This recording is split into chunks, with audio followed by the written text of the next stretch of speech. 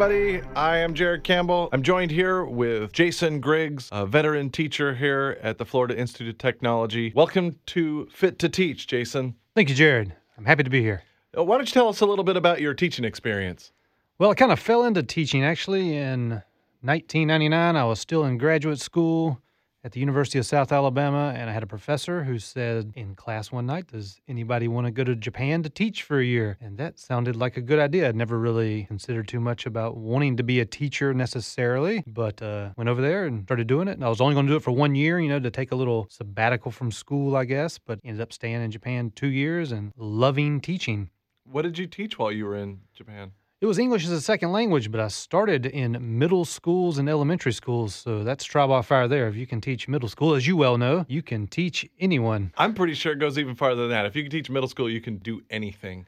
Yeah, that's a tough age. Even in Japan, of course, in America, a lot of people have this impression of Japanese kids being super disciplined, and, overall they are, but they have problem children in Japan, just like problem children in America. They have better public schools in Japan, just like we have better public schools in America. So it was interesting, but I definitely developed a love for teaching by taking that adventure. So what do you teach here at the Florida Institute of Technology? I teach writing, typically basic level writing, mostly adjunct because my full-time job, as you know, is an instructional designer here on campus. But before I came to Florida Tech, since 99, I've been teaching pretty much full-time. A lot of higher education experience, mostly just those 5 years in Japan, teaching high school and middle school. But then, I've taught literature, composition, creative writing, so a lot of teaching experience. Tell me, is there something that you do in your class that is particularly successful for you, that really gets the students going, and how do you know that it's working? Well, at my college level experience, I've always taught, say, COM or English 1101 or 101, depending on what it's called, depending on what school you go to. And those classes are required. And most students don't necessarily want to take those classes. Here at Florida Tech's a great example. With the engineering students really don't want to take those classes. They don't feel like they need them in any way. So I think my main job is motivation and motivating students to show them the benefit of taking classes they don't necessarily want to take. And that approach kind of goes back to a sixth grade teacher I had, Mrs. West.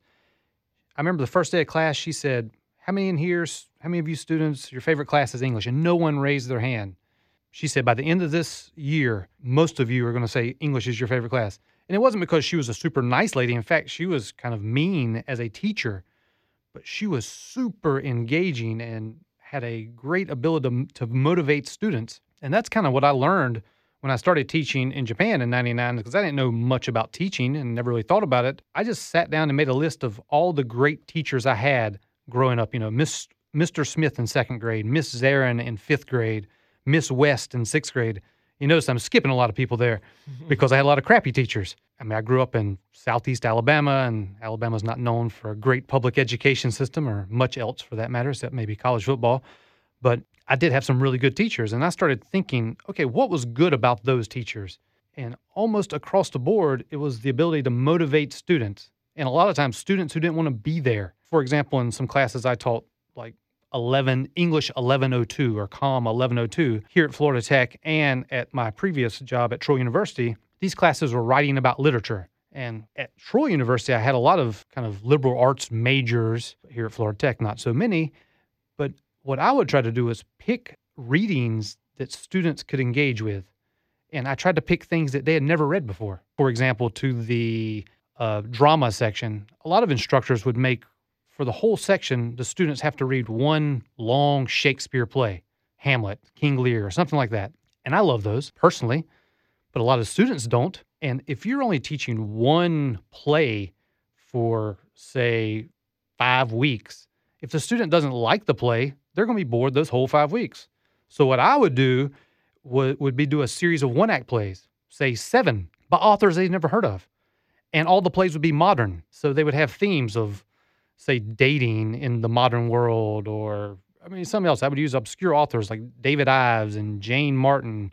And these authors have cool stories, and they're writing about today. And I would always just tell students, like, if you don't like one play this week, you might like the one next week or the next day. So I put a lot of effort in to try to create cool assignments, engaging assignments, just to try to get the students to take ownership of the class a little bit. So are you saying that if you talk about contemporary issues, that students generally will gravitate towards understanding that these things have worth? Oh, yes. Yeah. And not just some abstract concepts or some abstract exercise and thought, which of course has value, but these students need to apply these to their own lives. Each individual student, I think, in some way to get meaning. Of course, I can try to generate discussion and involvement and engagement in the classroom as a unit, but in the end, those students are at their homes by themselves, usually working on these assignments or wherever, the dorm room, wherever they are working on this, and they have to do it themselves. Yeah.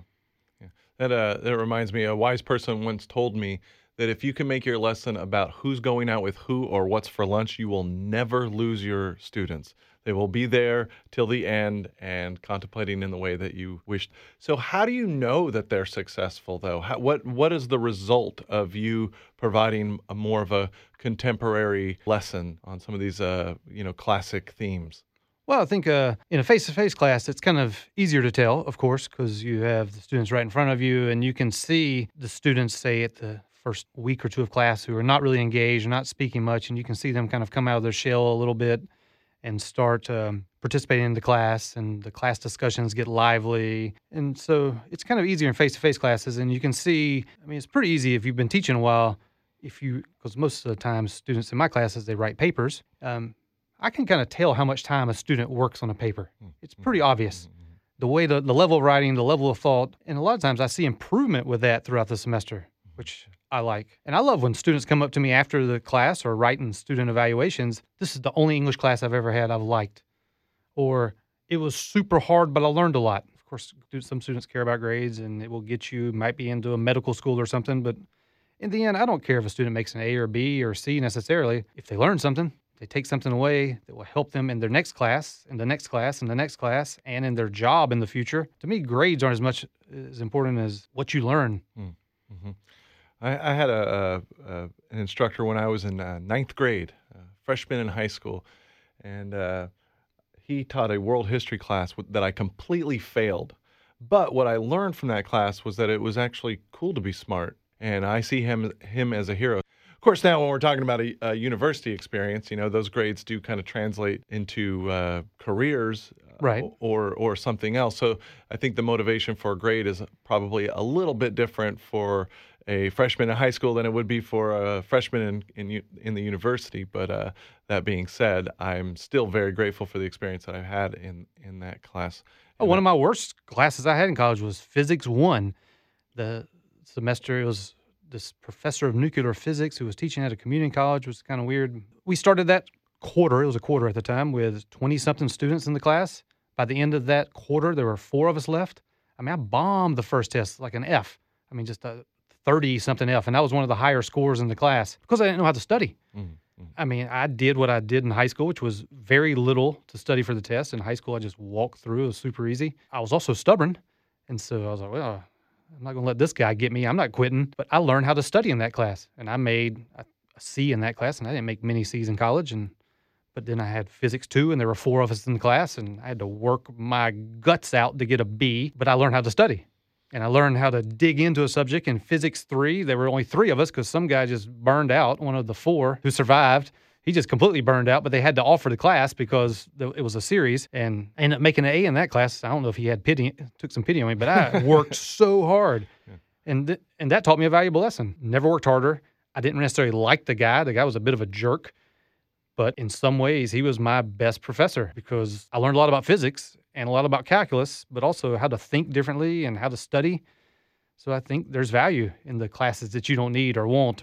Do you think there is a connection between how somebody behaves as a student to how they behave as an instructor? It's tough for me to say without knowing each individual, but I know it influenced me a lot because I think you said a second ago about you learned that it's okay to be smart. I had a similar lesson in 5th grade. I mentioned Miss Zarin earlier, my 5th grade teacher. She's the one that kind of took me out of the trash heap a little bit and said, you're a smart kid. You need to be doing more. I mean, I kind of identified myself up until that point as poor white trash kid. I mean, that's kind of how I was lumped in those years. I up until 5th grade, I got the worst teacher, it seemed like always. And I wasn't necessarily at the best public school in the town, and I seemed to always get the worst teacher, with the exception of 2nd grade somehow. My parents, they weren't the type of people in the early 80s to go whine at the school and made sure I had a certain teacher, and they didn't know who the certain teachers were I was supposed to get. But in 5th grade, I happened to luck into this really good teacher, and she's like, you're not who they say you are. You should be working harder. You should be more engaged. You're smarter than this. You're better than this. And I've always took that lesson and tried to apply that to students that I work with as well, and to motivate those students who don't think I've never been good at English. Well, I don't care about that. You can be. I've never been good at something, but I can be. I mean, if you work at it, English is just like anything else. I try to demystify it a little bit. They think just because they were not good in middle school or high school, they can't be good in college. To me, that's not right. And so maybe I, as an instructor, have empathy for students because some people didn't have empathy for me as a student. What do you think the main difference is between a bad teacher and a good teacher?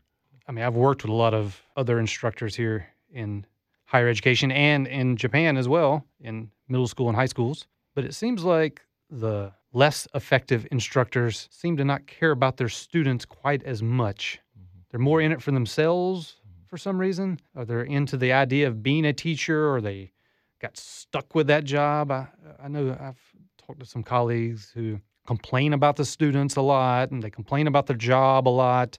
But I think this might be true of any profession in some way.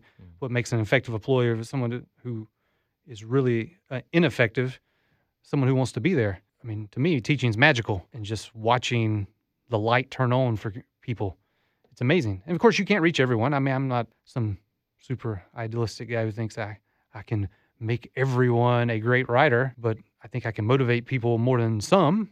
And I care about students, and I think effective teachers care about students more than ineffective ones who only care about their own world and not necessarily the world of students. I think good teachers have to be student-centered.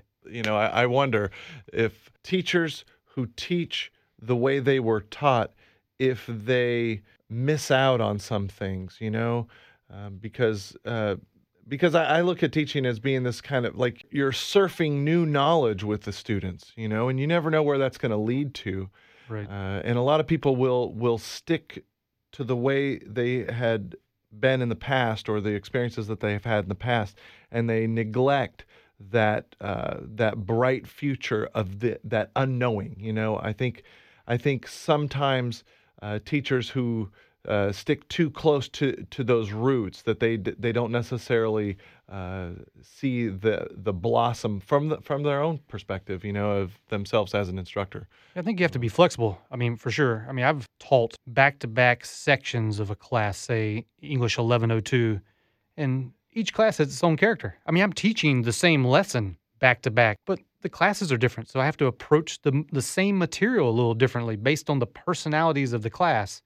I think some instructors, they just go up there and they do their thing, and there could be no students in the class for all they care, and they don't care how the students do. They don't care if a student shows up for class. I heard about this one instructor from another colleague of mine who talked about he was taking a master's level course in something, I don't remember, something science, something very math-based. And the professor would start writing on the board. He had like chalkboards. This is back when they used chalkboards, right? There's still some on campus here, I think. Yeah, probably, I think so. They're very good ones, though. Yeah. They would start on the, from the student's perspective, on the leftmost board. They would keep facing the chalkboard, and they would write their notes, never turn around. They would get all the way and fill up the entire set of chalkboards that were in the class. And when they reached the end of that writing surface, that was when the class was up. They never turned around. I'm sure there was a lot of sleeping and cell phone enjoyment in that class. Yeah, I don't know if cell phones were such a distraction here. Are cell phones a distraction for you?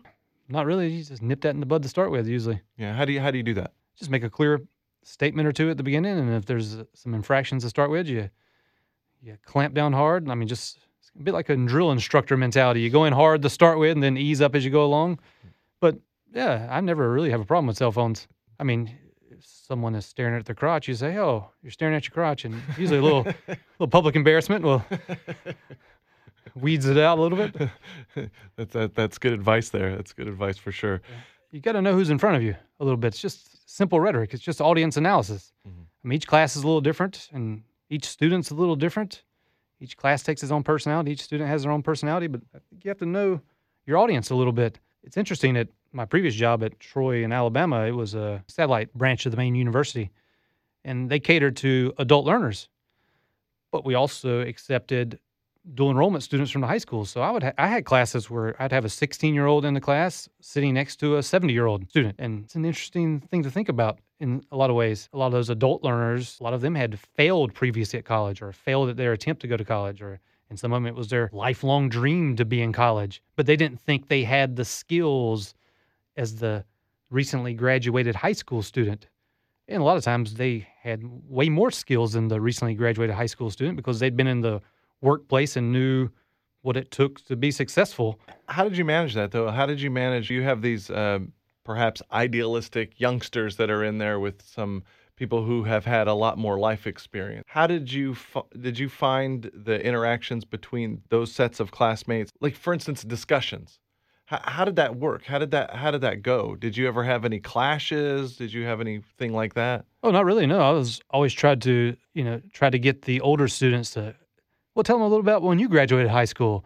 And then I would try to get the younger students to see that, okay, this is perhaps your future a little bit. Try to give them some, find the common ground between them where they could share experiences. They ended up learning a lot from each other. I always like classes where it felt like you were together, like those classes that feel kind of that familial sense, or that, you're in the trenches together or something like this. It sounds like you fostered that. Well, yeah, I always try to I don't create groups in my classes. I created teams, and a lot of my team exercises and grades, they were interdependent on each other. So it wasn't just the group does a project and the whole group gets the same grade. There's part of it was that, but also let them rate each other as a team. And also I typically have this assignment where each member of the group has 100 points to give out to all the group members, and they have to divvy it up, that 100 points. If there's 4 people in the group, do they give each person 25 points, or do they give, one person 10 and then divvy it up the other way? And that kind of polices itself a little bit.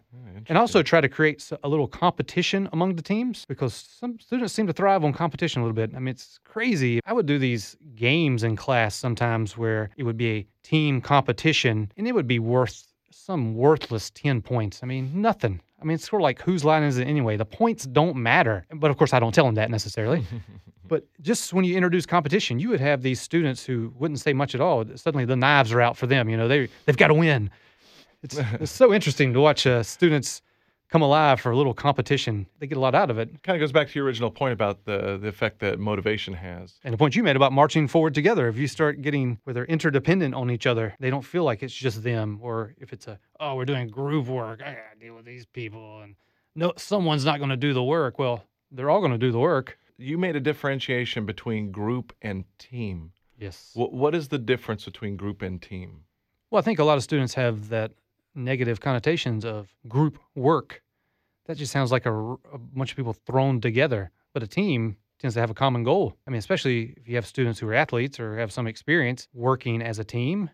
And I think when they get into the job force and the job market, and when they start getting into the real world, I'm on a number of committees, which I consider teams, to solve common problems.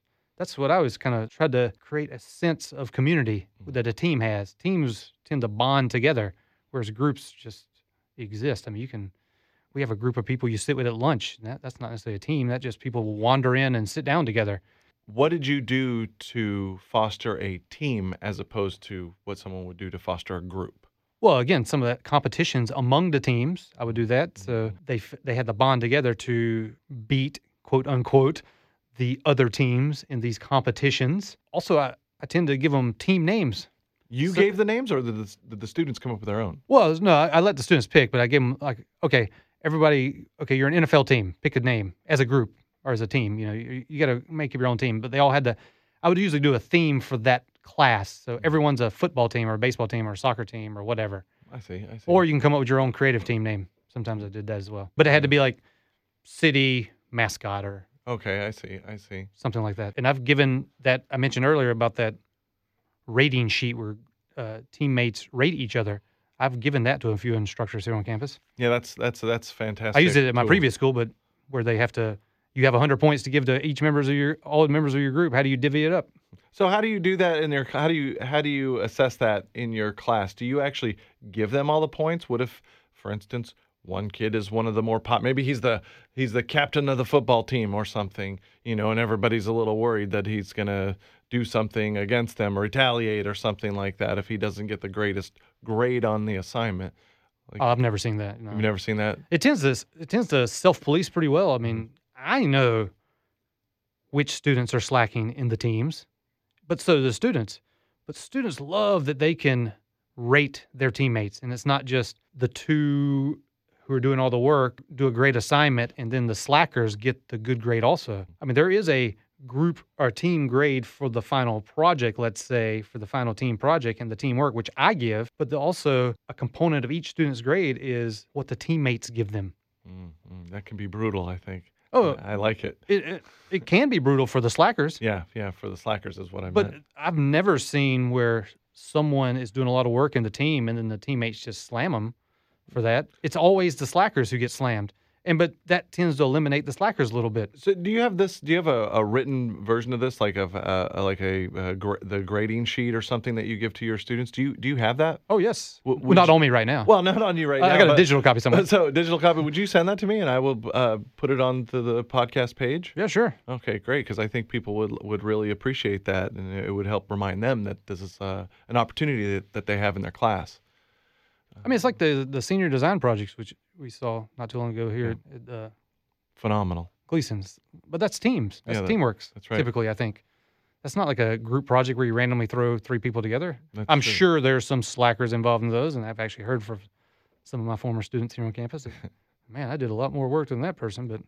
Yeah, I've heard these same stories. Yeah. It's the reality training, right? But I think the key is for teams or groups or whatever you want to call it is to create that interdependence.